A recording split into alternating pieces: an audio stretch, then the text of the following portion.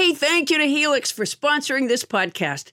Adam has had his Helix mattress for almost a year now, and he's loving it. It's actually hard to get him up.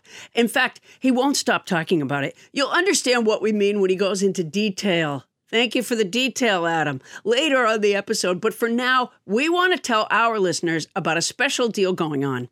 Our Sleepy Time pal Helix is offering up to 30% off all mattress orders and, as if that's not enough, 2 free pillows for our listeners. Go to helixsleep.com/Paula. That's helixsleep.com/Paula. This is their best offer yet, and I'll bet it won't last long. With Helix, better sleep starts now.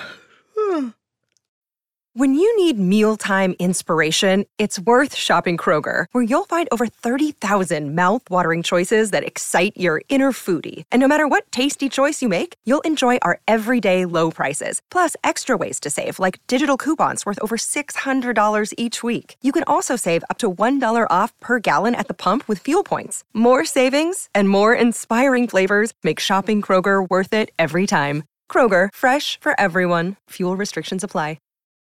Scarpins Avenue.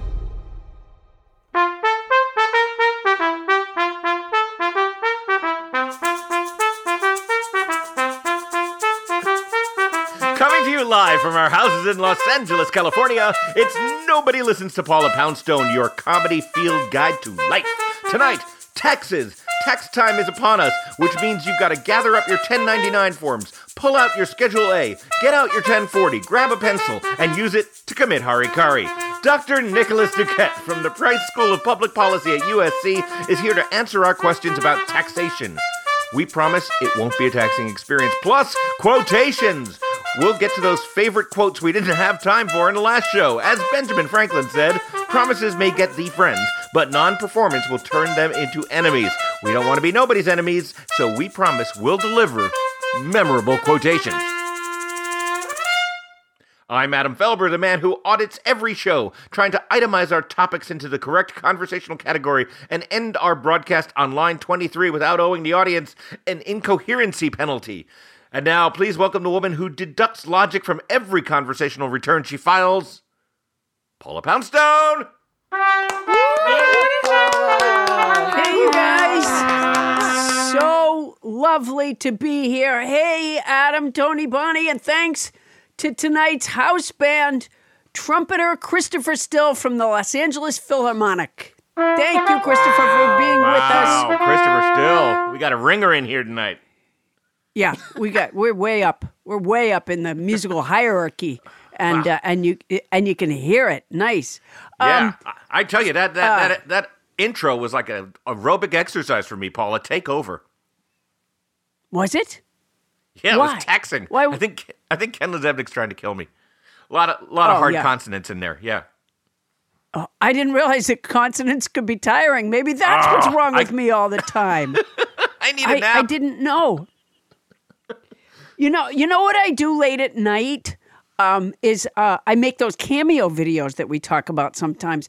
I make videos that people order through Cameo, and they are messages from one person to another. So, somebody will write and say, like, here's an example of one that happened recently. Somebody wrote and said, my mother-in-law, I want you to say blah, blah, blah to my mother-in-law for me, okay? And so here's how I do it. I say the blah, blah, blah, and then usually I say, hey, this is Paula Poundstone, and, Ursula was the mother-in-law's, and I say, Ursula, it's me, Paula Poundstone, and I'm talking to you on behalf of, Betsy, and, Betsy wants you to know blah, blah, blah, blah, right? And then I just sort of drift off and I talk. In the way that you might be familiar with. And yes. So I am. So I said on this one for Betsy's mother-in-law, Ursula, I said, somewhere along the way, I said, I have 9 cats and 2 big dogs. And then I said, well, I live alone. Maybe that's why. And then I said, well, no, really, it's probably because I don't like sex. And then I said, I work so hard, Ursula. The idea, and this, frankly, is a joke from my act, I say the idea that I would go into my bedroom and there'd be someone in there with whom I had to have an activity is just upsetting to me. So, whatever. And then I talk a little bit more. I say, okay, Ursula, love from Betsy and good talking to you. End of thing. So now I get a note from Betsy saying, I can't use that video because it is going to weird my mother-in-law out that you don't have sex. Oh, my God. Is that the strangest thing you ever... I'm like, okay, what? And this is the question that's been plaguing me ever since. It's literally kept me up at night. Why does Ursula want me to have sex? Why is that important to Ursula? What business is it of hers? Well, that's the nerve.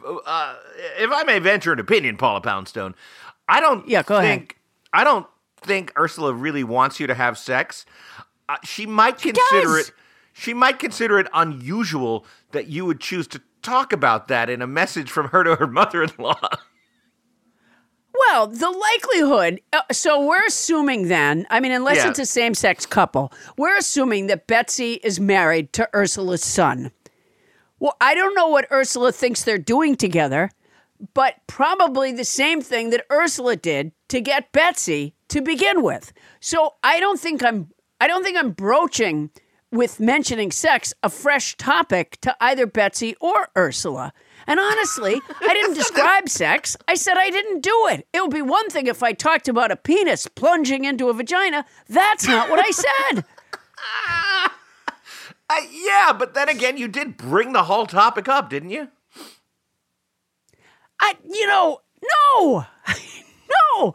I said the idea that I would go into my bedroom and there'd be someone in there with whom I had to have an activity is just upsetting to me. Well, apparently, my guess is Ursula would have thought it was funny, but it's Betsy that had a problem with it. What if Ursula was recently widowed? That would be an incredibly depressing message. No, if Ursula was recently widowed, then we're in the same situation. Right, except you're reminding her of the empty bedroom she comes home to every day. No, I'm showing her the glories of it. Ursula, go to sleep. Get up. Do something fun the next day. Now you're coming up with a dark background to the story. I don't think that was the case. You think Ursula just wants you to get it on with somebody? Why does Ursula want me to have sex? The question is pounding away at me. It's eating away at me. Why does Ursula want me to have sex? It's not Ursula's business. Speaking of business, Adam. Yes. As treasurer of our book club. It's time for our book club, our reading of Moby Dick. Our slow, grinding sail through the oceans. Our recently founded book club.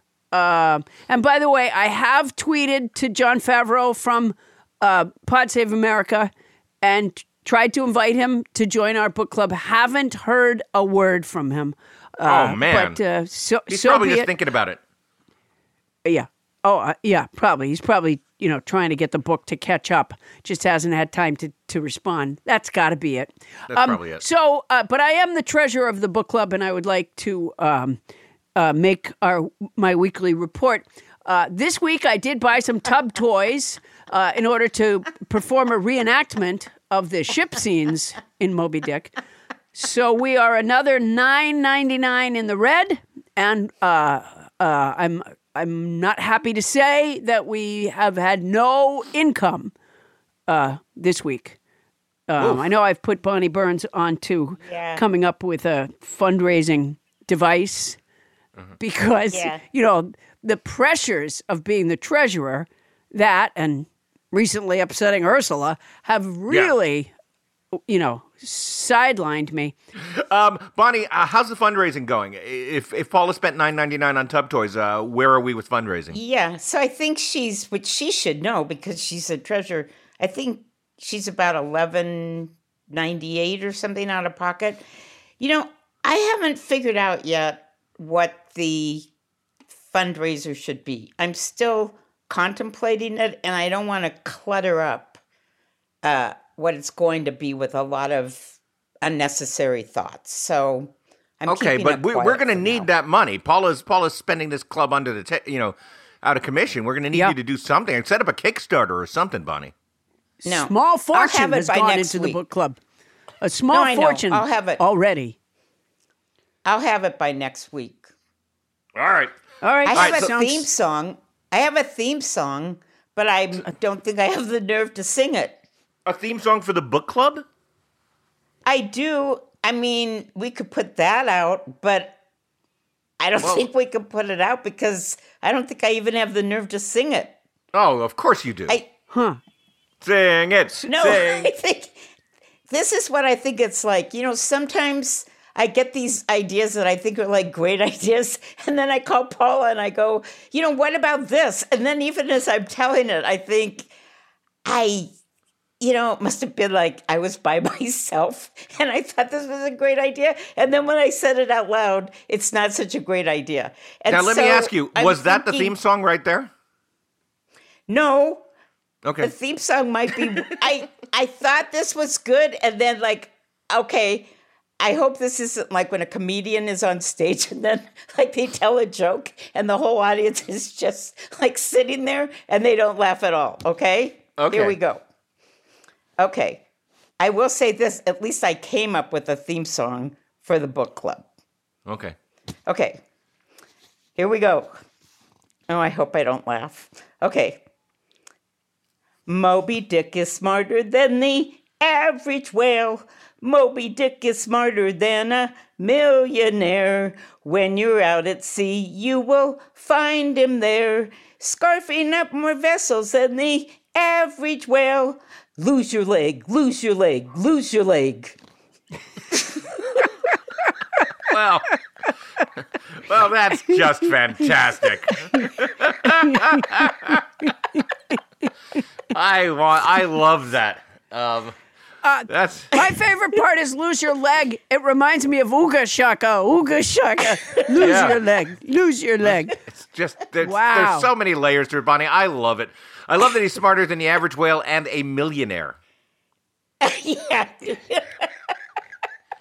You know, Not quite this sure what led to that explains- non-rhyming inspiration, but it's fantastic. Yeah, I know. there was a funny thing about the rhymes, wasn't there? But this explains why you weren't available on the phone all week. Yeah. This must have really taken some time. Do I drum up work for my client Paula, or do I write the theme song to the Moby Dick book club? No, but you know, so And often. I hate to be a stickler. I love that song, but it's a theme song for Moby Dick, not for a book club. Oh, that's a good point. You're gonna have to do well. a new theme We're song gonna need a every new time song you change next the week. book. Yeah, let's come up with one for the club. Yeah, what was that? Yeah, Yeah, how about this? Eat, Pray, Fuck is a stupid book. Lose your leg, lose your leg, lose your leg.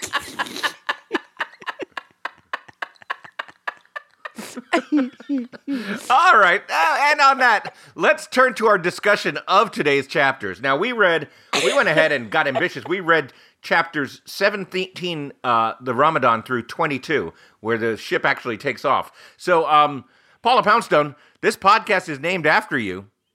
So, what'd you think? Well, I added a little. I read Ramadama Ding Dong, which is Yeah.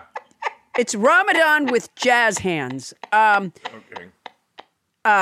So, yeah, the Ramadan thing was that Queequeg was in his inn room, and Ishmael, can't stir him. And they eventually, I don't think they broke the door down, did they? Eventually, maybe they got a key and went in and No, and they he was busted just- in. Oh, did they? And it turns out that Queequeg was worshiping. He was in sort of a worshiping trance, and he just wasn't going to get up and get the door. So take away the worshiping part, and it's probably like lots and lots of partners. When my kids lived at home, how many times did I have to say, someone's at the door? And no one was, apparently I'm the only one who can get the door. I didn't realize that they were participating in Ramadan at the time. And then after that, after the Ramadan chapter, was that the one where, they meet Elijah, I think? They meet Elijah, who's clearly a crazy man who's got some prophecies he wants to say about what's going to happen on the Pequod, but doesn't quite say it. Yeah. It's sort of, foreshadowing that something weird is going to happen on the Pequod. And then, again, keeping up with the religious theme, Elijah, who they don't know what to make of Elijah. He's just a weird guy they bump into on the street. And then he hides the Afikoman, and they have to go look for it. Yeah, I must have just kind of glazed over during that part of that chapter. Yeah, that happens. And then at one point, Ishmael, maybe in the next chapter when he's talking about when they're boarding the ship and the ship's been loaded and everything, there's this great quote where he says, "When a man suspects any wrong, it sometimes happens that if he be already involved in the matter, he insensibly strives to cover up his suspicions, even from himself." And, I listened to the audio version of the book, and right at that point, you could just hear Mike Pence wailing in the background of the recording. I had the same thought. It's absolutely that sort of like that's Mike Pence and I guess many other Republicans managed to willfully blind themselves to stuff. Mike Pence is all throughout Moby Dick. He really is. Melville was so prescient. He has Mike Pence in here over and over again. When a man suspects any wrong, it sometimes happens that if he be already involved in the matter, he insensibly strives to cover up his suspicions, even from himself. Mm-hmm. Yeah. Yeah. And then the next thing you know, the guy you work for dispatches a mob to murder you on Capitol Hill. Yeah. So the new copies of Moby Dick, instead of having a picture of Ahab and the whale on the cover, have the mob and the noose on the cover. It actually uses the Capitol. That is some trenchant analysis, Paula Poundstone. Yeah. So that's what I got. What about you guys? Let's go to Sherman Oaks and Tony Anita Hull for her close and incisive reading of the text. Yeah, so we're 22 chapters in, and we haven't even met Captain Ahab yet. There have been chapters about every meal, but still no Captain Ahab. I got to tell you, Tony, I'm kind of liking the fact we haven't met him yet. It's building up this tension because remember, they're still saying last week I was pointing out that there was this long speech that they were rationalizing. I'm sure he'll be fine. And now there's been this one more reference from the owner of the boat as they're setting out to sea, and he's like, "Oh, I'm sure he'll come out as soon as the sun emerges, and that'll do him a world of good." It's like he's getting better all the time. Oh, yeah, don't you worry about a thing. Just go out there. He'll be as right as rain. Yeah, I can't do it.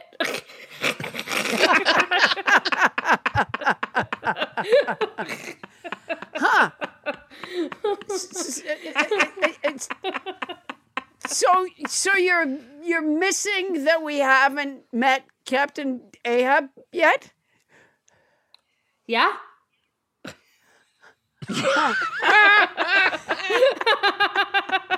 Well, does this make you feel better? I listened to the whole book already. He's coming.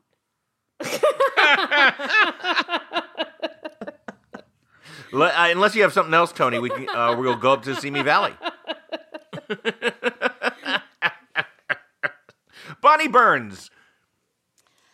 Well, Melville has this sense of humor. It really made me laugh when they're trying to get Queequeg, out of the room, and they think that he's dead, and the landlady said, "Paint a sign, no suicides permitted here, and no smoking in the parlor." I love that line, and she tags it too. she tags the joke. She says, no smoking in the parlor, and then says something like, you might as well kill two birds with one stone. Oh, yeah, right. Yeah. And then I forget I'd already what the heard name that is. from one of Tom Baudette's Motel 6 commercials. So that didn't, I just saw Melville ripping off Tom Baudette. And then the, whatever those guys' names that have the ship, they get the contract signed. Oh, right. The two, okay, yes, got you. Bledad and whatever his name was. The When recruiters, right. The recruiters. owners, the ship and then owners. they keep calling Queequeg Hedgehog and Quahog. Quahog, which is a that was clam funny. from that region. Oh, Quahog. Oh, it is? Yeah. Oh, I didn't know that. Yeah. And then I looked up humbug and what was it? He was nothing but a humbug trying to be a bugbear. I had to look that up, but I thought it was a great sentence. Did you guys know what that was? No. Well, humbug, isn't that like Dickens, just something that's not real? Imposter. Yeah. Yeah. Oh. It's a, I didn't know that. I'll have to put that in An the word, in imposter- the vocabulary song. it's lies and nonsense is the bah humbug thing, as I always took it at least. And then what about the bugbear? What's a bugbear? Isn't it a big mythical A animal monst- or something? Yeah. Yeah, in the sense, an imposter trying to be a monster. So, Oh, that's great. I breezed right by that. Bonnie, you've been doing your homework, Yeah. writing theme songs and taking names. hey, All I want to add to all this, from my perspective, before we get to whatever Ken Lezebnik has to say about it, is that, number one, it's kind of interesting because I think Ishmael might be an atheist, which is kind of awesome. Basically saying that Queequeg's religion is no more or less ridiculous than any of them. But also, he's such a drama queen. I love the giant freak out that he pulls just because Queequeg won't open the door. He's screaming like, "Stroke! Get a doctor! Apoplectic fit!" He's literally screaming and jumping and running around, and it's really funny that he, like, Jewish mother wise, he just goes from 0 to he's dead in a crash in 10 seconds. And yet he's going to be a whaler. I know. He's gonna panic. that's true. Yeah. You know what? Let's get to book club president Ken Lezebnik and his opinions, because he sent us an email with this update. Wait, I'm president? How did that happen? Well, your president is in Brooklyn looking at the New York harbor and breathing fresh air. Ishmael told us he goes to sea as a sailor because, quote, of the wholesome exercise and pure air of the forecastle deck. In this world, headwinds are far more prevalent than winds from astern. That is, if you never violate the Pythagorean maxim. What is he saying here, asked Ken. The Pythagorean injunction is to avoid eating beans, which causes flatulence. Really, that's what that really refers to. As we find out week after week, Moby Dick shies away from no part of the human experience. I did notice the fart joke in chapter 1. Yes, and you mentioned it in chapter 1 weeks ago when we were covering chapter 1. Yeah, Ken just keeps saying he's in Brooklyn. Well, that's pretty funny because he's just been spotted in San Antonio, Texas. So I don't really see how the Brooklyn thing. Yeah, he's in San Antonio, Texas, and he's not making a lot of headway in Moby Dick. Maybe he's just really fascinated with that first chapter, but he does seem to be punting it downfield. Yeah. Speaking of punting, Paula, I'm going to fall back 5 yards and ask if you're ready to bring out a vocabulary word. I have a word, Adam. It's ubiquitous. It's an adjective that means, and it means present, appearing, or found everywhere. I'd heard the word ubiquitous many, many times, but honestly, I never knew what it meant. So here, I'll use it in a sentence. The corner bar is ubiquitous in Milwaukee. Adam, answer the phone. What? Answer the phone. All right, the contest is over. Still getting calls, huh? Okay. Hello? Hey, Adam, it's me, Fairbanks Elementary School second grade teacher, Miss Nancy. I would like to perform this week's vocabulary song. Miss Nancy, how nice to hear from you. How's the distance learning teaching going? Oh, Adam, it is not easy. I want people to wear their masks and stay away from crowds so we can defeat this virus and get kids back in the classroom where they belong. It's so hard to teach second graders online. And instead of playing Duck, Duck, Goose, we play a game called Just Sit There and Don't Worry About the Fucking Goose. Wow, you play that game with that name with second graders? No, I threw in the fucking because it's a podcast. Well, thank you for that. And I always admire a second grade teacher's willing to use their first name. I felt free because it's a podcast. Yeah. I'm glad that we were able to help you feel that sense of freedom. All right, Miss Nancy. I don't see any reason not, if it's okay, if it's all right with Paula Poundstone, I don't see any reason not to let you sing the vocabulary song. Oh, absolutely. Go ahead, Miss Nancy. Thank you very much. All right, here goes. This week's word is ubiquitous. It's an adjective that means present, appearing, or found everywhere. So many men are growing facial hair. Last week's word was obstreperous. It's an adjective that means noisy and difficult to control. Mo won't stop barking at people when they stroll. The week before that, the word was evanescent. It's an adjective that means, I had it a minute ago. I can almost see it. Smells like Evan.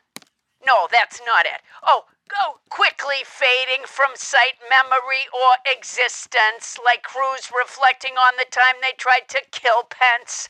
Going back before that, we had rictus. It's a noun that means a fixed grimace or grin. I'm happy for the best actress, even though I didn't win. And not long ago, we had decoction. It's a noun that means the action or process of extracting the essence of something, an important part of natural healing. Let's never forget gallimaufry, which Paula pronounced wrong until nobody James Hyder corrected her. It's a noun that means confused jumble or medley of things. Hodgepodge, who's-podge, hodgepodge. Adam doesn't think the song is replicable, but I do. Paula does too.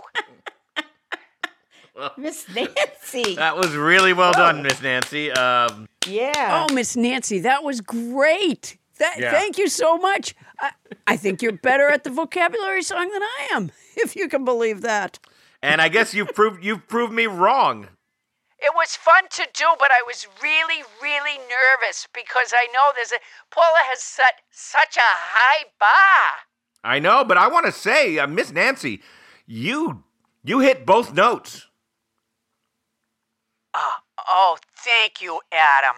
Coming from you, that is high praise. Yeah, there are two notes in that song, and you hit them both. And you also proved me wrong because you proved that the song is replicable because there you just replicated Paula's song perfectly. Oh, we sing it in my distance learning second grade class all the time. I'm sure they love the bit about Putanesca. Well, thanks so much, Miss Nancy, for calling in. Yeah, it was good talking to you. I gotta go. I gotta go. I gotta put myself Thanks, in. Miss Nancy. In a gallery Thank you. view. I gotta be in gallery view. Thank you. Why can't I hang out with her Bye-bye. after the game? Bye-bye. Bye-bye. Bye-bye. Bye-bye. Bye-bye. Bye-bye. Bye. Coming up, Oliver Wendell Holmes Jr. said... Bye-bye. Bye-bye. Bye, Miss I'll talk Nancy. to you later. I'm Bye-bye. hanging up the phone now. All right, you do that. That's going to disconnect us. Go ahead. I would hope. Click. Coming up, Oliver Wendell Holmes Jr. said... Bye-bye. I like to pay... Bye-bye. Jesus I don't Christ. think your Bye. phone is working. Bye-bye. I guess not. Okay. Bye now. Coming up, Oliver Wendell Holmes Jr. said, I like to pay taxes. With them, I buy civilization. We'll hear about the role of taxes in all our lives. That's next on Nobody Listens to Paula Poundstone. Bye, Miss Nancy. Bye-bye. Bye-bye. There's something wrong with your phone, Adam. I'm sure there is.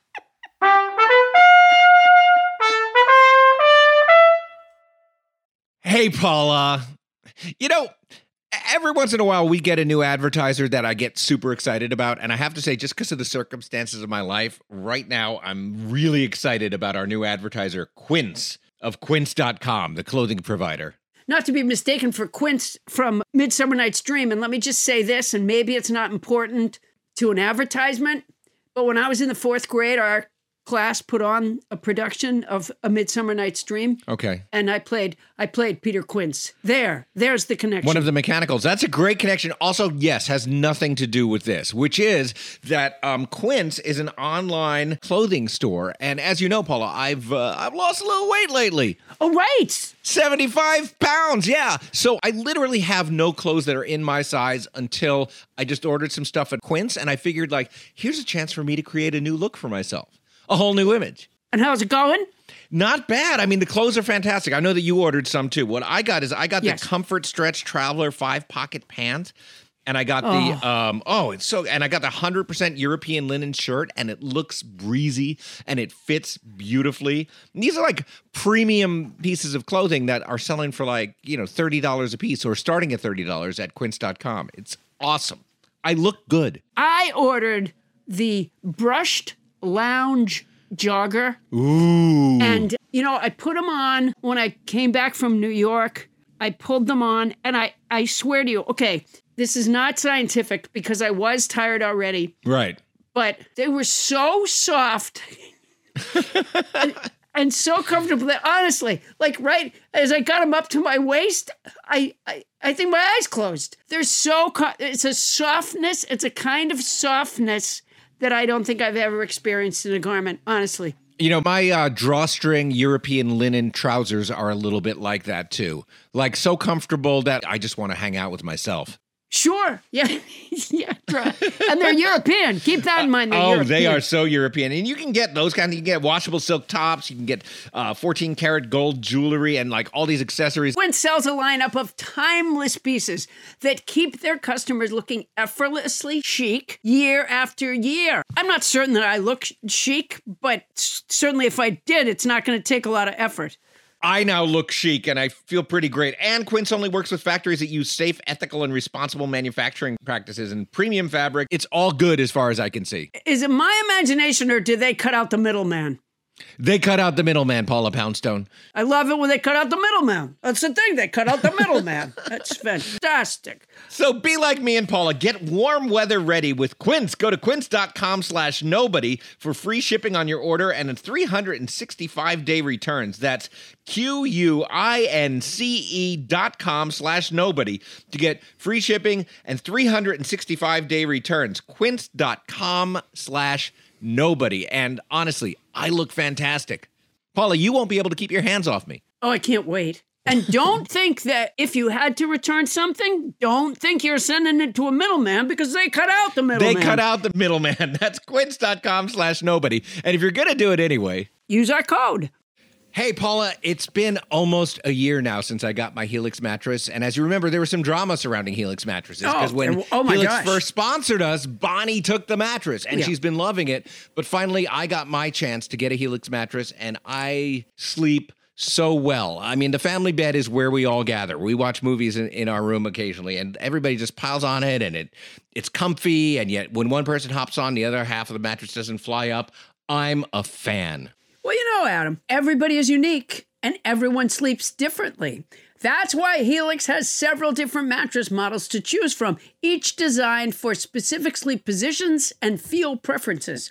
Models with memory foam layers to provide optimal pressure relief if you sleep on your side. Models with a more responsive foam to cradle your body for essential support in stomach and back sleeping positions.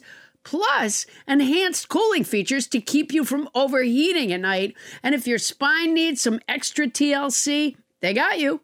Every Helix mattress has a hybrid design combining individually wrapped steel coils in the base with premium foam layers on top. It is the perfect combination of comfort and support. I agree with that last bit. I don't get all the technical stuff about the mattress, but it is soft and supportive. Helix offers 20 unique mattresses, the award-winning Luxe, which I got, and ultra-premium Elite collections, the Helix Plus, a mattress designed for big and tall sleepers, and the Helix Kids mattress, designed for growing bodies and endorsed by child sleep experts, and my daughter now wants one. So, how will you know which Helix mattress works best for you and your body? You go to their website, take the Helix Sleep Quiz, and you find your perfect mattress match in under 2 minutes.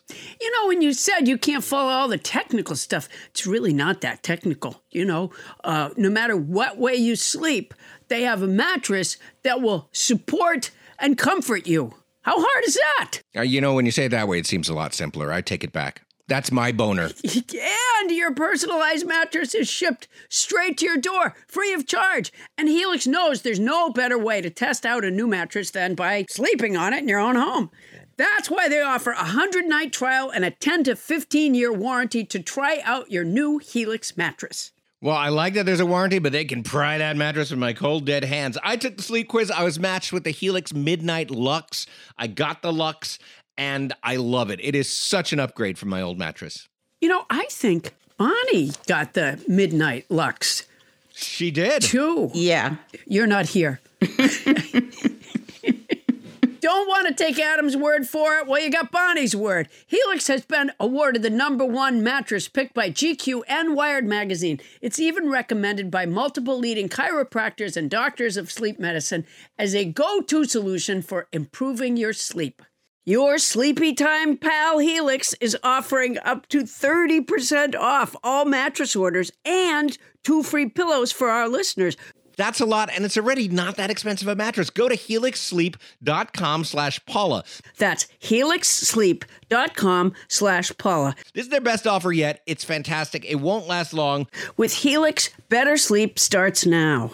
Well, not right now. And if you're going to get it anyway, use our code.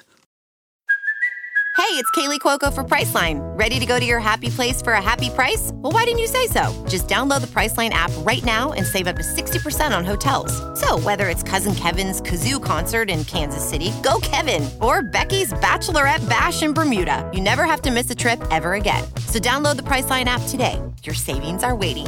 Go to your happy place for a happy price. Go to your happy price, Priceline.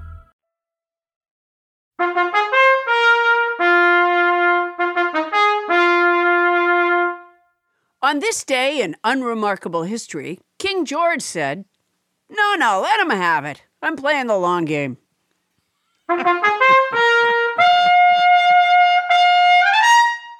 Thank you, house band Christopher Still, classing up the joint for us on the trumpet. Paula, it is tax time again. Oh, boy. You know, I'm not so good at the tax. I mean, I actually like paying taxes, by the way, because I want to have, yes, because I want to do my share. But determining what my share is not my strength. So you don't do your own taxes. Have you ever? No, I never have. I can tabulate the tip in a restaurant, but you don't need to do that anymore. That's true. That's true and completely unrelated. Well, we are fortunate to have an expert on taxation and the history of taxes right here with us. Dr. Nicholas Duquette is an economist at USC's Saul Price School of Public Policy. His research is in public finance and economic history, with particular interest in the historical development of taxation and spending policy and the private nonprofit sector. Please welcome returning champion Nicholas Duquette. Thank you. Hey, welcome back. Nicholas, thanks so much for being here. Thank you for having me. All right, so what is the history of taxation? I know from the Disney animated version of Robin Hood that it was a process quite cruel to the church mice. And it often can still feel that way if you don't get your papers in order. Usually when we talk about the tax season, of course, we're talking about filing your income tax return, which is now the main way that we pay taxes to the federal government. But for a long time, that wasn't actually even a thing in the U.S. So up until a little over 100 years ago, the main taxes that we paid to the federal government were either on imported goods, so stuff coming in. They had a whole. They got really upset about taxation without representation and threw all the tea off the ships, and then they got the representation and then just kept taxing. Kept the taxation part pretty much like that. So stuff coming in. So what was that? So wait, when you say stuff coming in, so if you so they bring tea in from someplace else, and does that mean that the people on the ship who had the tea had to pay taxes? Does that mean that the people who bought the tea, like a cup of tea, they had to pay? Who was paying taxes on That's the right. tea? So in order to bring it into the United States. You can't. I don't know how long you've been a professor, but you can't say that's right to a multiple choice. Well, in a way, it's both. In order to bring the tea into the U.S. or whatever else they were trying to bring in, they would have to get a little stamp or other certificate showing that the tax had been paid. So the person importing it would pay the tax, and then they would charge you more for the tea at the tea store in order to make the money back. So the taxes would wind up getting paid by both sides, effectively. But if you wanted to bring tea in, you had to pay the tea tax or the molasses tax or whatever. Whatever it is big taxes? Because it seems like overthrowing the reigning government over a slightly more expensive tea is somewhat extreme. I don't want to call our founding fathers a bunch of hotheads, but that seems rash. Well, they really liked tea. I mean, remember, it was a British colony, so yeah. No, you know what it was? It was the Lipton family were just hotheads. And the Celestial Seasoning family, oh my God, they were seditionists. Oh, the seasonings, yes. They were, they passed the Tea Act. Okay, so they started out taxing that way. That's right. And then why did they change? And how did it change where you were filling out forms and stuff? That's right. Well, they were charging if you wanted to bring stuff in, and then that wasn't enough money, because it was just tea and things like that. So then they also started to have excise taxes on certain things that were made domestically, mostly alcohol and tobacco. So the two big things. What does excise mean? It just means it's a tax on stuff. So like a sales tax, but usually more targeted than that. So there'd be the alcohol tax, there'd be a tobacco tax, there was a... Is that sometimes called a sin tax, or is a sin tax just some form of an excise tax? It's like an excise tax that's more judgmental. So, you can have an excise tax on something that you don't think is particularly bad, but when we tax alcohol or tobacco, we can call it a sin tax because we're trying to make you feel bad about the fact that we're taking your money to pay for stuff when you buy it. Yeah, half of Fritos is tax. People don't realize it. But they're worth it. More than worth it, yeah. All right, so then they did the excise taxes, and then what after that? How did we get to this once a year thing? So what the big turning point was, they needed two things. First, they needed a constitutional amendment that said the federal government could have a income tax because it had been attempted a couple times in the 1800s and thrown out. So in the 19-teens, that amendment passes and it now becomes possible. Then the other big thing that happens is prohibition, because one of their big taxes was taxing alcohol, and you can't tax something when you've completely, banned it entirely.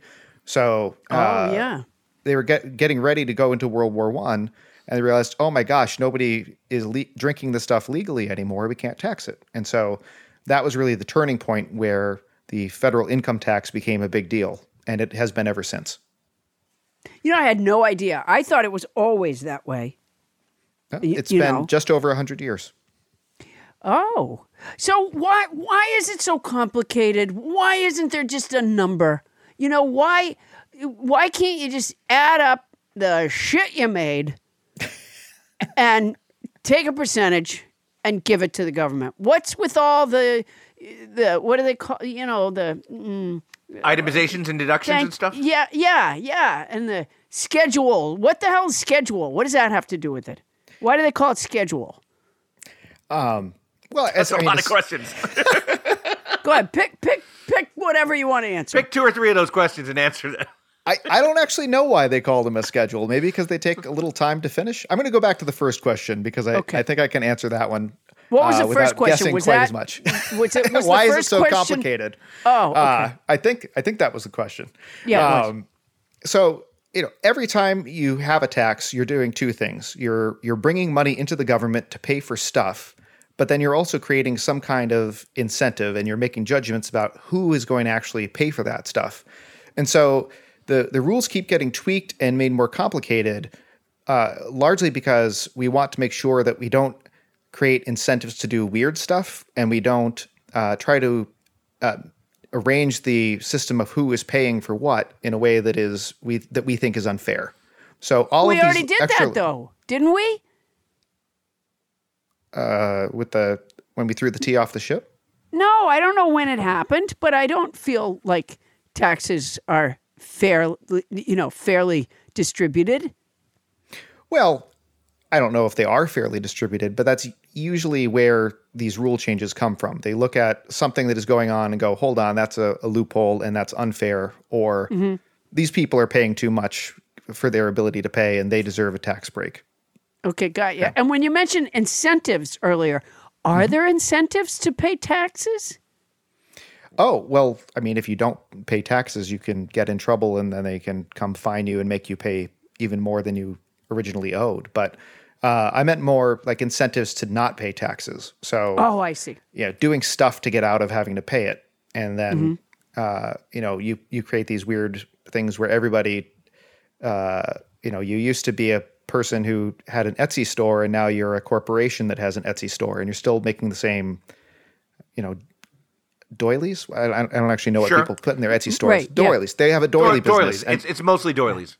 Yeah, and then you become a doily corporation to get the a different rate, but you're doing the same thing. So these sorts of incentives can lead people to doing stuff that is extra work and doesn't really contribute anything, or it can be incentives that we think are good. So like a sin tax, if you tax then there's less sinning. Like a child tax credit or a child care credit or things that we think are good in society. We give people tax breaks for them, right? Right. That's a way of saying that we think that, taking care of children is good and, trying to give people a little bit of a break because childcare is expensive compared to people who don't have those costs. Mm-hmm. Well, I'll tell you something, Nicholas. Try living a life without doilies. I think we should have the doily tax credit. I think, in fact, anything on Etsy should anybody selling on Etsy should just get a free ride. That's my feeling. Because you love crafts. Try living a life without crafts. It can't be done. It's a colorless world. I live a craft-free existence. Oh, jeez. All right. So it got complicated. And that's right. When did we first notice people coming up with the loopholes and the advantages that, the kinds of things that made Buffett say to his assistant that she paid higher taxes than he did? And I mean I don't mean Margaritaville. I mean the other Buffett. Jimmy Buffett doesn't pay a lot of taxes either. I've told you this before, but I did when I first heard Buffett was like the richest person in the world at some point. I don't think he is anymore, but when I did think it was Jimmy Buffett. Well, Jimmy Buffett, a lot of people don't realize that there's an entire Jimmy Buffett subculture. Yeah. Yeah. Well, I know that now. But anyway, sorry I digress. Are you a parrot head, Nicholas? I've heard I can name probably 3 of his songs, I think. Is that enough? Not to be a parrot head, no. Okay. No. I mean, there's Margaritaville, and yes. I wrote this song in international waters, so I don't have to pay tax on it, and the one about the cheeseburgers. Cheeseburger in Paradise, absolutely. Yeah, those are the hits. Yeah. All right, wait. So, when did the kinds of things that make it true for Buffett, non-Beak Buffett, to say to his assistant, she pays higher taxes than he does? When did that start happening? Well, there's always been this dance between the reforming the tax law and then people finding loopholes or lobbying to get loopholes added to it and then taking advantage of that. And then sooner or later, another reform wave comes around and they change a lot of stuff. And then that always has unintended consequences that some clever lawyer starts to find. So it's a little bit of a mix of the story where people are lobbying and using their position of influence to get favors and just stumbling on stuff that maybe wasn't intended to be that way. Kind of a whack-a-mole thing? It is a whack-a-mole thing. So, for example, right now there is a big movement to increase tax rates on people who are very high income. And people will point out that decades ago, the highest tax rate on income was as high as 90%. But the other thing that happened over that time is while the rates were going down, they closed a lot of the loopholes for exactly the types of things that you're talking about. I mean, Warren Buffett still has his, which I think is a special thing where you can, treat it has to do with the fact that as long as he doesn't sell any shares in his company, he doesn't have to pay tax. But, those 90% tax rates, hardly anybody ever actually wound up paying them because there were so many legal ways to reduce your taxable income that I think it was said that in the 1930s when Franklin Roosevelt introduced those high rates for the first time, the only person who actually paid them was John D. Rockefeller because he was just so rich that he didn't notice. Yeah, he was. So that's that's where the concept effective tax rate comes in, right? Yeah, exactly. So there is your tax rate that you actually pay, and then there's the rate that's on the schedule. But if you can wind up finding ways to take advantage of all of these different advantages that are in the code that provide the incentive for this and an incentive than that, then you can have a substantial reduction in what you actually have to pay. And that's intentional. I gotta find those. All right, why don't we? Adam,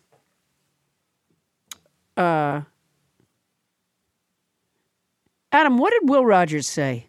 Okay, I thought that's where you were going. Will Rogers said the only difference between death and taxes is death doesn't get worse every time Congress meets. Stay tuned to find out more about taxes and if they can ever get better.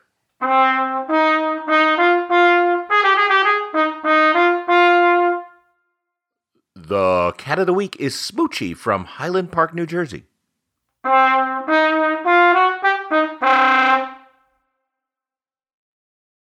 Families have a lot going on. Let Ollie help manage the mental load with new cognitive help supplements for everyone 4 and up, like delicious Lolly Focus Pops or Lolly Mellow Pops for kids. And for parents, try 3 new Brainy Chews to help you focus, chill out, or get energized. Find these cognitive health buddies for the whole fam at ollie.com. That's OLLY.com. These statements have not been evaluated by the Food and Drug Administration. This product is not intended to diagnose, treat, cure, or prevent any disease.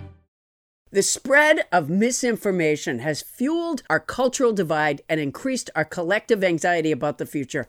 Tackling misinformation isn't a simple task, but it's important. And that's why I'm so excited to tell you about Conspirituality, a podcast that's dismantling New Age cults, wellness grifters, and conspiracy-mad yogis. On the show, a journalist, a cult researcher, and a philosophical skeptic walk into a bar, and the bartender says, no, it's not that old joke. They dive deep into current events, such as RFK Jr.'s involvement in mainstreaming dangerous anti-vax rhetoric. They crowdsource, research, analyze, and dream up answers to the problem with, get this, proven science as their ultimate guiding light. I highly recommend you check out Conspirituality's fascinating episodes on creating comedy in the MAGAverse with Jordan Klepper or RFK Jr. flirting with body fascism. And you've listened to a bunch of them at this point, Paul, I know, and you tell me you love it. I do. They're fascinating, and my favorite part is they use, wait for it, proven science. And if there's any kids listening, that's a class we used to take. Proven science as their ultimate guiding light. I love that. From exploring cults to analyzing our cultural and political landscape, the Conspirituality podcast will help you stay informed about misinformation and help you resist fear tactics. Find Conspirituality on Apple Podcasts, Spotify, or wherever you get your podcasts. And we're back with economist Dr. Nicholas Duquette. Paula? All right, so, Nicholas, I can't do my own taxes because I file in so many states every year, except for this year. And this year I'm making no money in any state, but I think I pay some sort of penalty for that as well. Would it be cheaper for me to just do it myself incorrectly? Well, there are two ways that doing it yourself might wind up costing you money. The first is that you might overlook something that you are able to deduct or claim as a credit and pay tax that you don't have to and overpay unintentionally. And you know, the IRS will actually inspect your return, and if you make a mistake that they can see, they'll say, we think you overpaid and here's the difference. But a famous study found that about 7% of returns that were audited actually overpaid taxes, and they wound up owing less. So 70%? That is 7%. Sorry. Oh, 7%. Oh, yeah. Okay. Oh, I like the. Then I'm just going to go outside the IRS building and chant audit, and see if I can get a little something back. Now, I have to obviously sign the tax return, and I look at the numbers, and I do it in front of my accountants, like so they can see that I'm looking at the numbers, so they're not pulling anything. But I don't really think I'm fooling anybody. They know I don't know what I'm looking at. But they have used, because the first time I ever had these particular accountants do my stuff, which was many, many years ago, like, 35 years ago, maybe. I said to the guy right off the bat, I said, look, I want to pay taxes. I want to pay taxes. It's important. I feel good about doing that. And I remember he said to me, he said, well, we're not too aggressive, and they've used that word a number of times with me, we're not going to be too aggressive, which suggests to me that there's a style of doing taxes as opposed to like a hard, fast rule. Am I right about that? Absolutely. Well, so much of what you do is open to interpretation. Well, I shouldn't say so much of what you do, because for a lot of people there is no room for aggression. A typical tax filer, you get a W-2 and you get a little thing that says how much you paid in like student loan interest, and then maybe you claim the child tax credit, and that's it. It's like 2 pages, and you've got to add 4 things, and it really is not that complicated to just do it yourself. But other things aren't like that. It's not just a dollar amount that somebody hands you and you go off and punch the calculator until it gives up. So say, for example, that I studied charitable donations. Say you donate a shirt to a thrift store. You are allowed to deduct the fair market value of that shirt, but who's to say what a shirt is really worth? It's more than 0, and it's probably less than $1,000. At least, my shirts are, but there's some range of numbers that you could say, yeah, that shirt was worth, if you said that shirt was worth $2, that probably wouldn't be very aggressive. If you said it was worth, $50, the accountant might say, getting a little aggressive with the, what you said that shirt was worth. But I think that depends, Nicholas, on whether or not it's a remarkably soft tri-poly blend shirt with self-portrait on the left breast. And a memorable quote on the back, which... I think the IRS is aware that tri-poly isn't a thing, Paula. No, oh, no. In fact, the IRS has come to me and said, could we get some of your shirts? So I feel good about that. All right. All right, so how does the IRS work? I mean, I think of it as this sort of, big, whale of a building with thousands of worker bees in there that are trying to catch people. That's how I think of the IRS. How many people work there? How do they find cheats? And how many bees? Well, the exact way that they decide who's going to get audited every year is actually a very closely guarded secret, because oh, no, it isn't. The guy who asked me for my shirts, I said, then tell me how you decide who gets audited. And he is a guy named Ed, by the way, who works at the IRS. And he said, eeny, meeny, miny, mo. And so I'm good. So that's how they do it. I didn't know you didn't know, or I would have told you right off the bat. I feel terrible keeping secrets. Yeah. Eeny, meeny, miny, mo. I'm gonna kind of refocus this question though and say, do we know? We really don't know, and they very purposefully don't tell us, because if they said, here's the rule we use to decide who gets audited, then people would look at that rule and say, I can go up to this amount without them coming after me, and so they want to keep it ambiguous so that you're not exactly sure what they're going to do. But there are certain things that we know increase the chances that they are going to audit you. If you have things on your tax return that are very hard to be precise about, or that are very easy to get aggressive about. For example, if you have income as a small business, that can be very open to more or less aggressive interpretations about exactly what you did. Those are the kind of people who are likely to get audited. Like if your tax return looks like what we all think Donald Trump's looks like, where you report hundreds of millions of dollars and then say you owe $0, we know that that's somebody who's going to get audited. But it's the people who are in between that who are more ambiguous. Would you say that one of the things that might make them take a second look is a lot of cross-outs? Because that's, because when I look over what my accountants do, I say to them, could you white this out instead of crossing it out? Because I think this is going to attract unnecessary attention. Yeah, and you know what I did, Paula, which I regret, because it's definitely what I think led to my audit, is like when I listed all these deductions, after several of the dollar amounts, I wrote, yeah, that's it. Oh, yeah, that and emojis. Don't use emojis. I just want to caution people right now. Okay, Trump kept saying he couldn't show his taxes because he was under audit, and it turns out there's no such rule.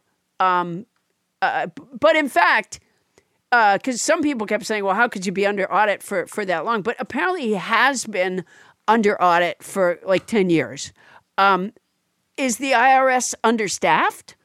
Very understaffed. The number of returns they can audit has been going down every year for a long time. And that's because their budget keeps getting cut. Because nobody likes them. Right. They're the people who make you pay your taxes. So for people who don't really think about what their role is in the system, it sounds like a tax cut to hear that the IRS is, they're losing their jobs too. Yeah, let's get them. But they're the people who make sure that everybody else is more or less playing by the rules. And so if we don't have enough auditors, you're more likely to be able to, sneak something by them without it getting caught. It's kind of like when Trump was saying that we wouldn't have so many COVID cases if we would just stop doing all of these tests. Technically, there wouldn't have been as many confirmed cases if we didn't test so much. But the looking for it isn't the same thing as the actual problem. So if you're an average Joe or average Jane, the kind of person you described who pays off a W-2 and not much else, it's really in their best interest for the IRS to have lots of people auditing. Absolutely. That can increase your confidence that everybody else is paying what they're supposed to pay. And so people like Paula who like paying taxes and having public services can feel happy knowing that, even people who aren't so positive about it are still playing by the same rules. I don't want my taxes to be misused. It kills me that my taxes, have been used to put children in cages, right? But I do want to do my share. In fact, I have a great idea now that we're talking about that. They don't have enough staffing at the IRS. You know how you can adopt a highway? What if on your tax return form, there was a question, do you want to adopt an IRS guy? Auditor. Or woman. Yeah. Do you want to, I would do that. I would supply an auditor. You would subsidize the IRS, basically. I just think it's kind of a beautiful story when you do it that way. It's like you get a picture of the accountant you adopted every month, and with a little progress report on how he's doing. And they write you a letter Dear Paula. Every so often they write you a letter, and at holidays they write you a letter. I think that would be so great. It would really humanize the IRS in a big way, too. Oh, you know, my auditor loves to be scritched just under his jawbone. Now, I feel like we've gone somewhere else with this now. Well, now it's like one of those things where you're, where you're adopting an animal, but Yes. you're not actually. Yeah, because my auditor does. They love to be scritched just under the jawbone. And, I think a lot of auditors do. Yeah, and after that, they can see that graft. Whoo, boy, can they spot con work. So is there something that one should do when you get audited? Like, do you go with your tax preparer? Do you not? Are you allowed to not go and just send the tax preparer? Are there rules to getting audited? Well, so you're supposed to keep all of your papers from the tax return, your past few tax returns, in a folder somewhere, and then if you get audited, you got to pull them out and go through it together. I've never personally been audited, but the main problem with it is just that it's a time suck, where you get to all go through your papers together and they check every little thing that you did. Or I don't know, maybe in this case they go to your tax preparer and say, how has this been the same every single year? And it's their problem. But that's the real problem with auditing. It's not friendly and it takes a lot of time because they check everything. But it's not like being dragged away in handcuffs. Why do you get a tax break if you donate to a nonprofit? Is there evidence that people would not donate to nonprofits if there wasn't a tax break? They already do. Most people have actually not been eligible to take that deduction since it was invented. And especially after the 2017 tax law, only about 11% of tax returns filed the schedule where you can take that deduction. So most people, more than half of Americans donate to charity, and they're getting no tax benefit from doing it. So people will definitely make charitable donations even without that rule. But the reason why it does seem to be the case that when we do let people take that deduction and when they know they're going to be eligible for it, then they do tend to give more, especially the like high income philanthropists who can plan out to get the biggest bang for buck by making very large donations to their favorite causes, right. Bill Gates Foundation and so on. Yeah, exactly. After Jeff Bezos and the like have raped and pillaged financially the land, then they can go, aren't I going to give a little back? Yeah. Why not just make a tax that pays for nonprofits? Well, we have that too. A lot of organizations have their biggest source of funding comes from government grants or government contracts. So they're already doing that as well. To me, the biggest thing that we get out of the donation deduction is that people will donate to stuff that, for whatever reason, we don't want to spend tax money on. For church and state reasons, churches are obviously a big example. But then there's things like Bill Gates has spent a lot of money on vaccine research, even way back when the U.S. federal government wasn't interested in it. Before it was shelters, cool. Yeah, before it was cool. When he was just the Windows guy, and then he was also doing vaccines, and everyone was like, "Yeah, Bill Gates, vaccines, computer virus, okay." But like animal shelters too, most of them get most of their donations from people giving voluntarily, not from the Animal Control Bureau. Mm-hmm. There are things that people really care about that get done because of charitable giving that I don't think,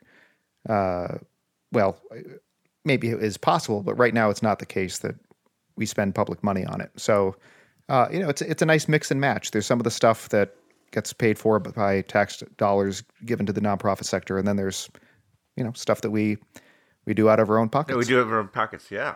Well, Dr. Duquette, thanks for auditing our knowledge of taxes. It seems like it was not very deep, ours knowledge, that is. But now we're going to take our new information and run it through the old Pouncedonator. Paula. House band Christopher Still, taxes can be dry, so let's drench what the Pouncedonator spits out in a little background music. Thanks.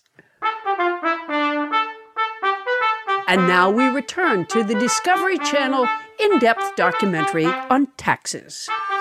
Of course, the colonists objected to the levying of a tax on their beloved tea.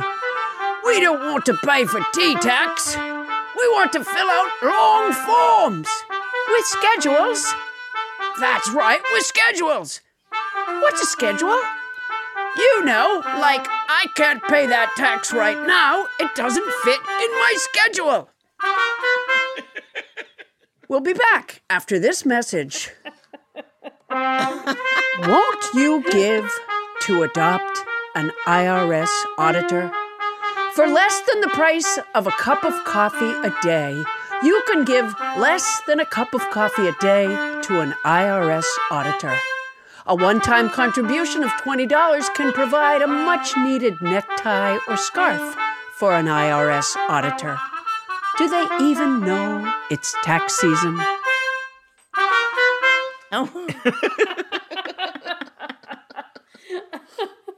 He is an economist at USC's Saul Price School of Public Policy. Dr. Duquette, thanks so much for returning to our podcast. Thank you for having me. Hey, thanks, Nicholas. You were great. Thank you so much. It was fun. Coming up, questions. We're sharing our favorite nuggets of wisdom, including the Pythagorean maxim. That's coming up right after this.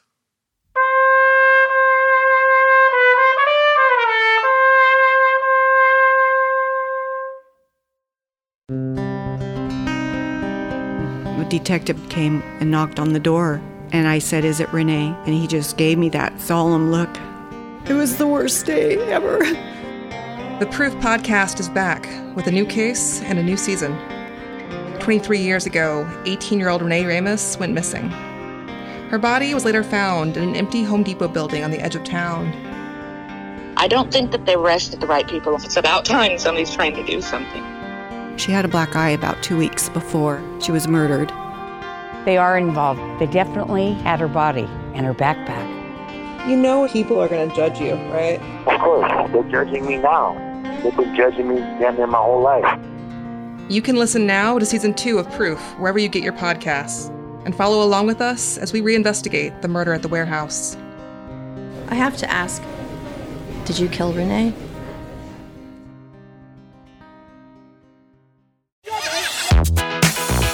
Hey listener, it's Zach Harper, Amin Al-Hassan, and Anthony Mays of Cinephobe. You may be asking yourself, what is Cinephobe? Amin, would you like to fill in the people? Cinephobe is the podcast where Zach and I watch movies that are poorly rated on Rotten Tomatoes and try to ascertain... We're trying to ascertain? Yes. Okay.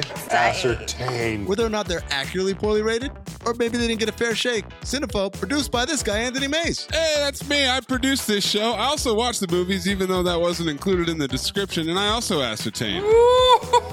This month is... Wow! Whoa. Oh, Maze, why do you say that? Supercharge it. So that this promo can remain evergreen. I feel like explaining a little bit more. In 60 seconds? I don't know. Maybe I don't bring attention to it. Assuring people like, look, if you listen, you're going to get it. Just give it time. That's a good promo. Just listen to it. Give it time. You'll figure it out. Is this the promo right now? Isn't it? Okay, I think we got it. Cinephobe. Wherever you get podcasts. Have you ever wondered why we call French fries French fries? Or why something is the greatest thing since sliced bread? There are answers to those questions. Everything Everywhere Daily is a podcast for curious people who want to learn more about the world around them. Every day, you'll learn something new about things you never knew you didn't know. Subjects include history, science, geography, mathematics, and culture. If you're a curious person and want to learn more about the world you live in, just subscribe to Everything Everywhere Daily wherever you cast your pod.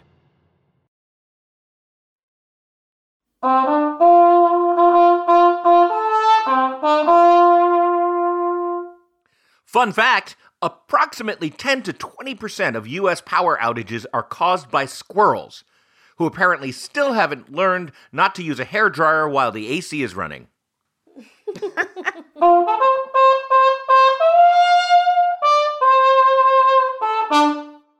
Hey, Hey, Paula, you might have noticed, I think our listeners have too, that we are fond of quotations around here. We use them between segments of the show because, as Brendan Behan wrote, a quotation is like a rifle in the hands of an infantryman.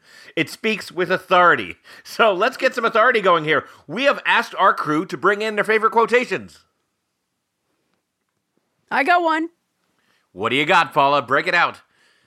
We need a good name for this segment, too, like Quote Party or something.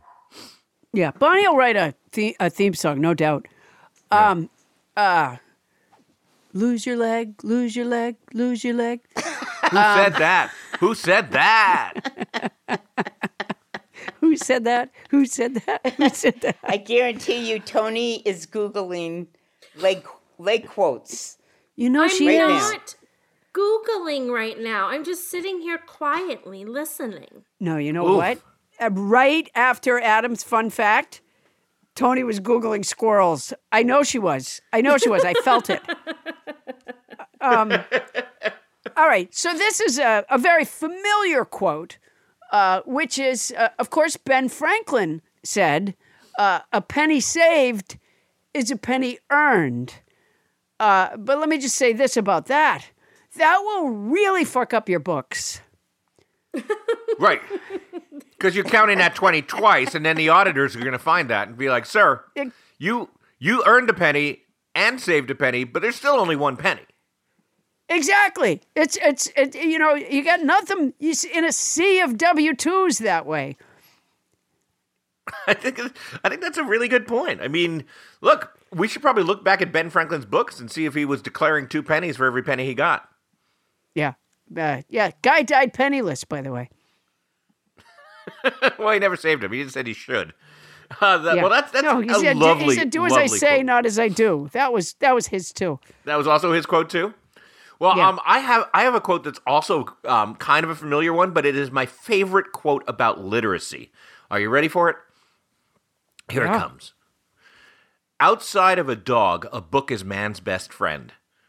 Inside of a dog, it's too dark to read.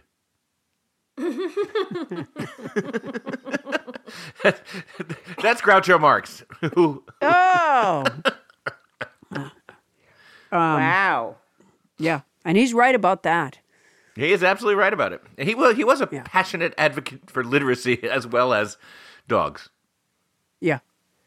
All And right. Mrs. Who's the woman I always liked? Oh, come on, help me out. Margaret Dumont. Yeah, Margaret just Dumont. the best. Oh, my gosh, I love her. Oh, Mr. Quackenbush. All right. Oh, wow. Maybe she can call sometime. She's dead. I had... Bonnie just stepped out of the show and put on her producer hat. Bonnie, come on back in here. So, let's get the quotes a popping. Bonnie, Okay. edify us. Well, I have 2. One of them is from Of course Dorothy you do. Parker. Of Okay. course I do. One of them's from Dorothy Parker, and it is, "The cure for boredom is curiosity. There is no cure for curiosity." Yeah? Yeah, sure. Yeah, I'll buy that. Yeah. Okay. Well, there's a cure for curiosity. Tony, why don't you tell us what it is?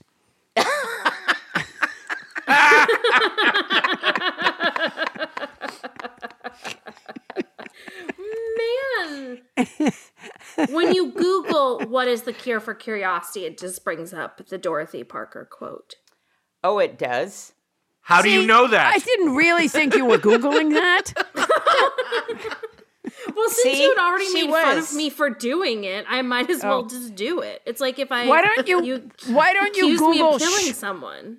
Why don't you Google Tony, that's like saying, well, since you just accused me of having a heroin problem, I see no reason not to shoot up right now in my eyeball. Yeah. Yeah. Are the impeachment hearings over? Because Trump is really missing not having Tony on his team.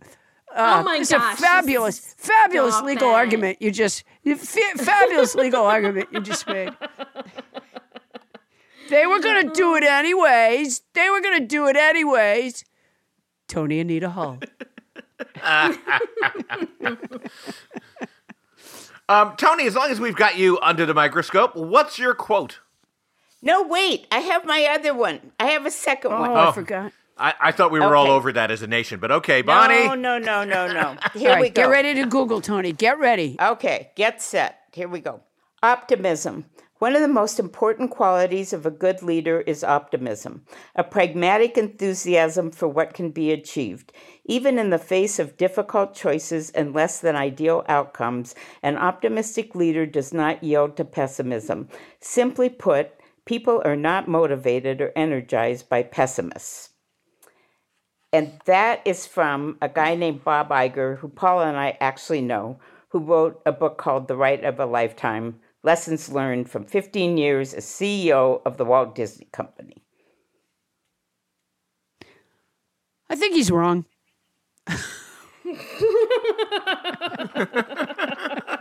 But I think he has a really good point about the optimism.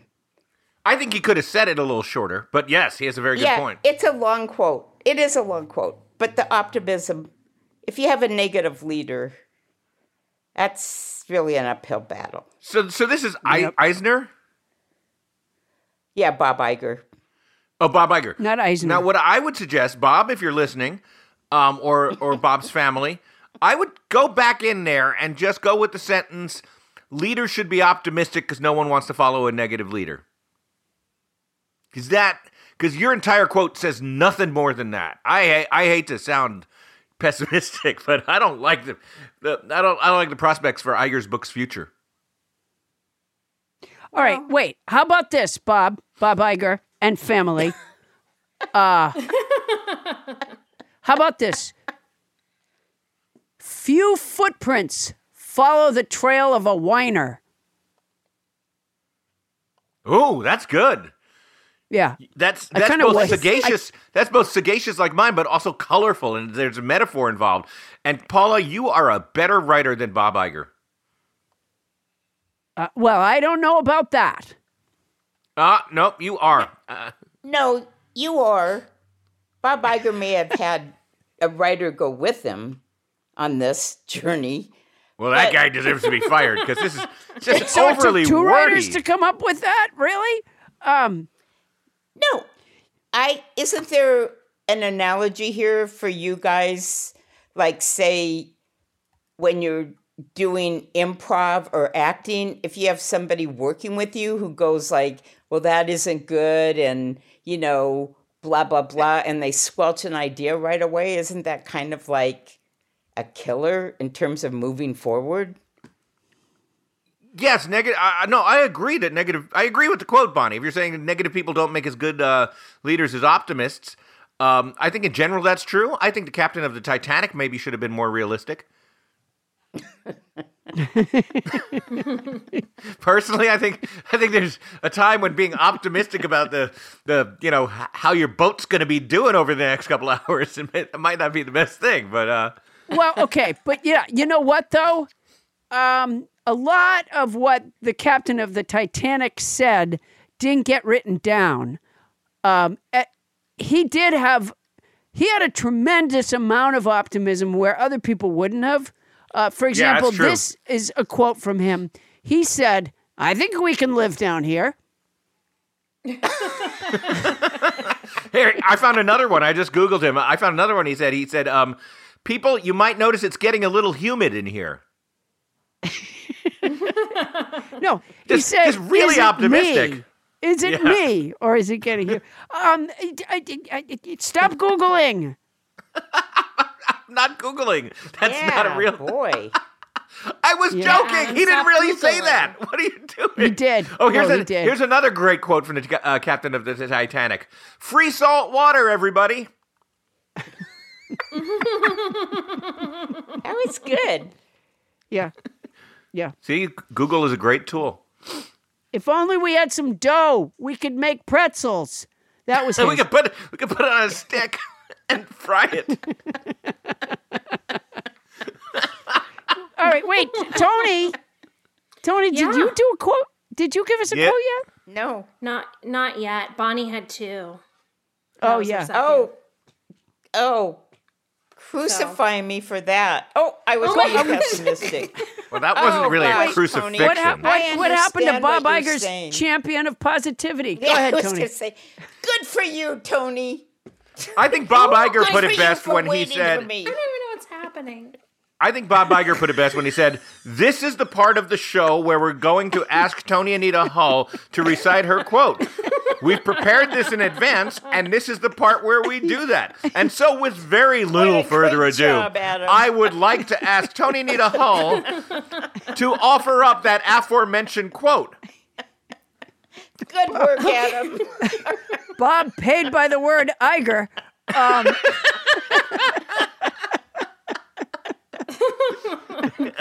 All right, Tony, go ahead.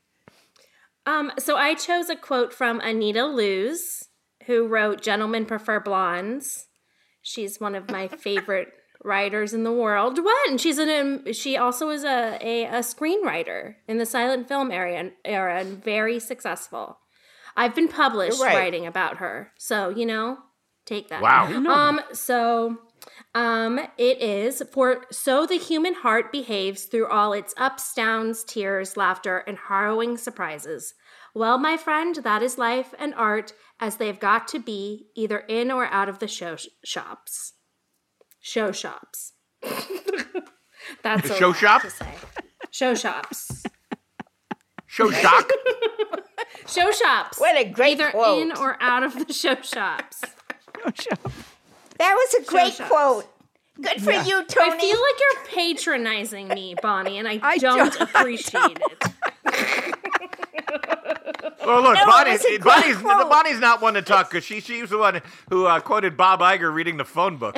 So It's one of my she doesn't have a leg to stand on. But Can you what's say a it again? show I don't shop? think I followed it. I don't think I Yeah, followed what's it. a I need show it again. shop? Wait a I don't minute. think I did. What's a No, show I did. shop? It was great. I'm not talking to any of you right now, so you can just move on. No, I'm asking you to say it Wait a again. minute. I just have Amy Klobuchar. Amy Klobuchar, how was Tony's quote? It was really good. She's a really good American. I'm so proud of her.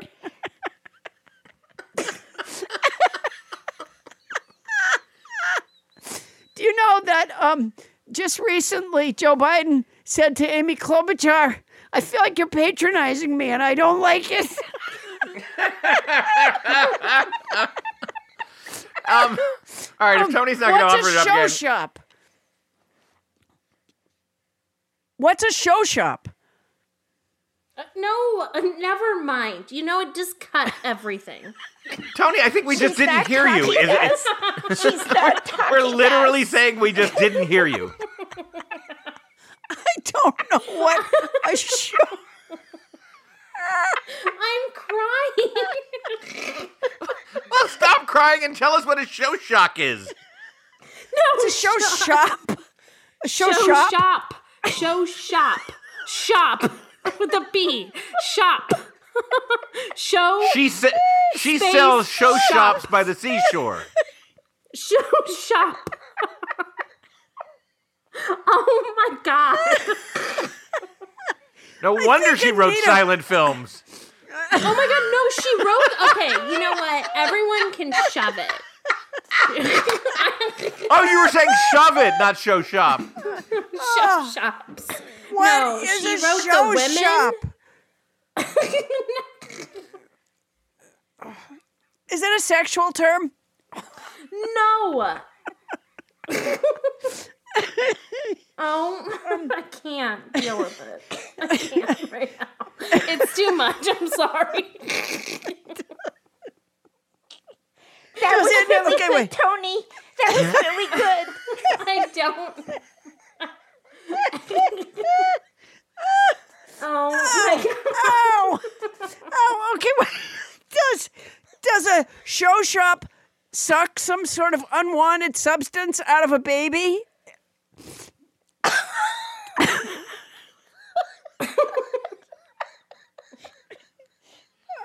You know when you Google show shop, it takes you to a website for riding apparel. That makes sense. Yeah, remember when you bought that expensive shirt for your daughter? Yeah, the show shirt. Yeah, those are expensive. You can tell that Anita Loos was a writer and not a speaker because, Show Shop is fine on the page, but boy, try to say it at the end of a quote. Is it really Show Shop?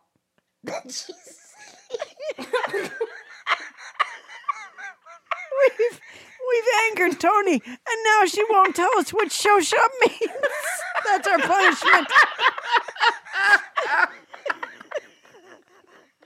That's it. Well, it serves us right. Her lips are sealed. We'll never get it out of her what Show Shop is. And you know what?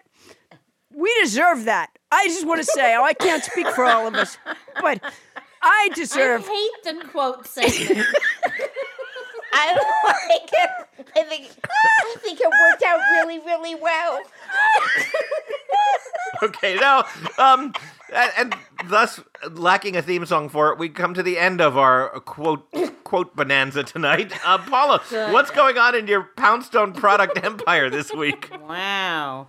Well, Adam, I don't know if you heard about the name change on my product empire. It's now Show Shop. That actually fits. Oh, yeah. Adam, the mission of Poundstone Industries is to meet the needs of the American people and some Icelandians.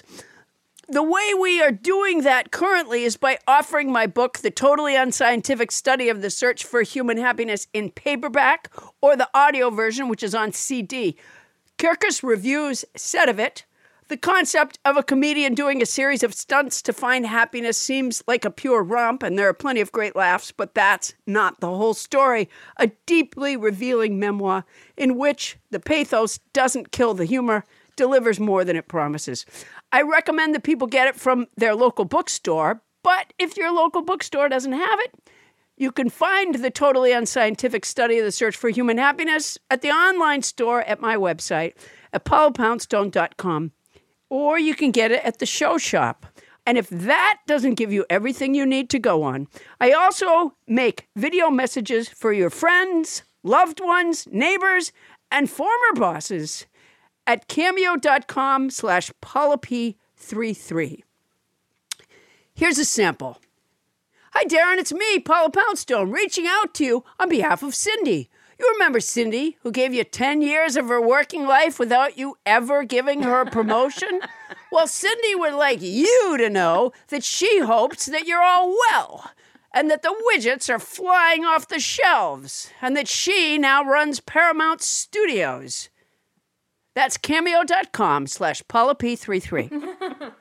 Well, that sounds great. I know I'll be going to cameo.com/PaulaP33 to send some messages to try to repair some relationships in my life where people were saying things about each other's quotes that I'm sure they didn't mean.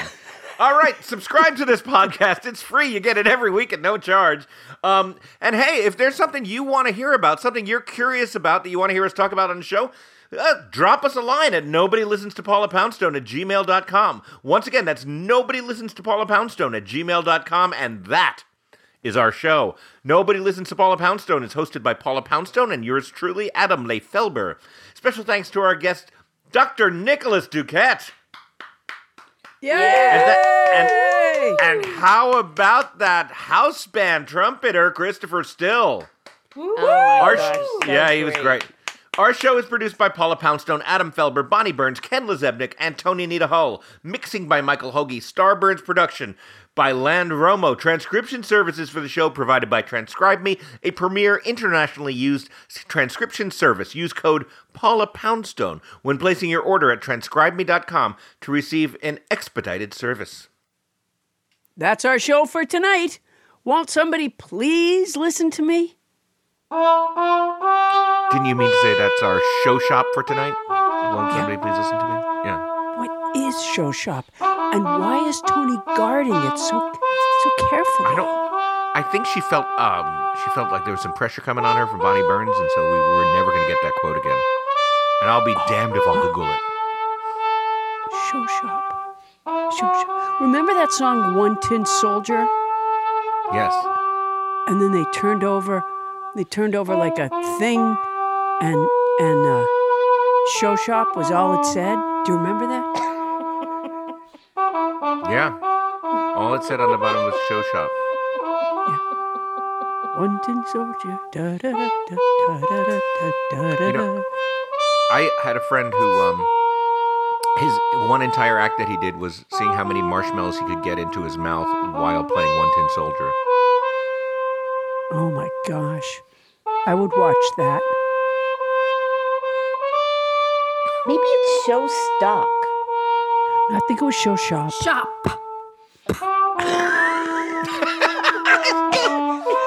What was the rest of it Doesn't make about? any sense. Boy, we poked that beehive.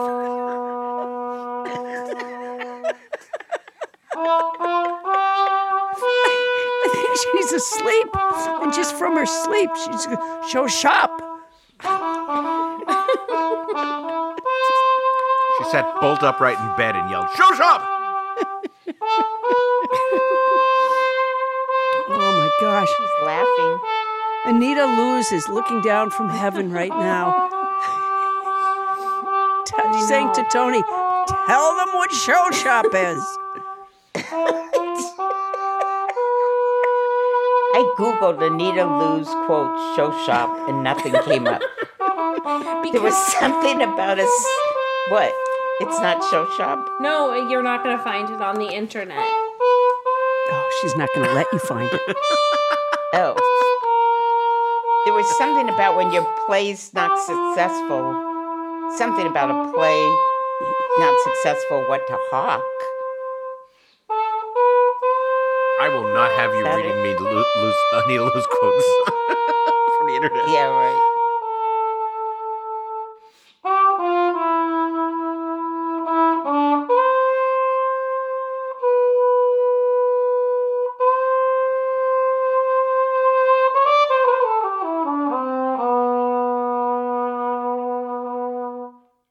Starburns Audio, a podcast network.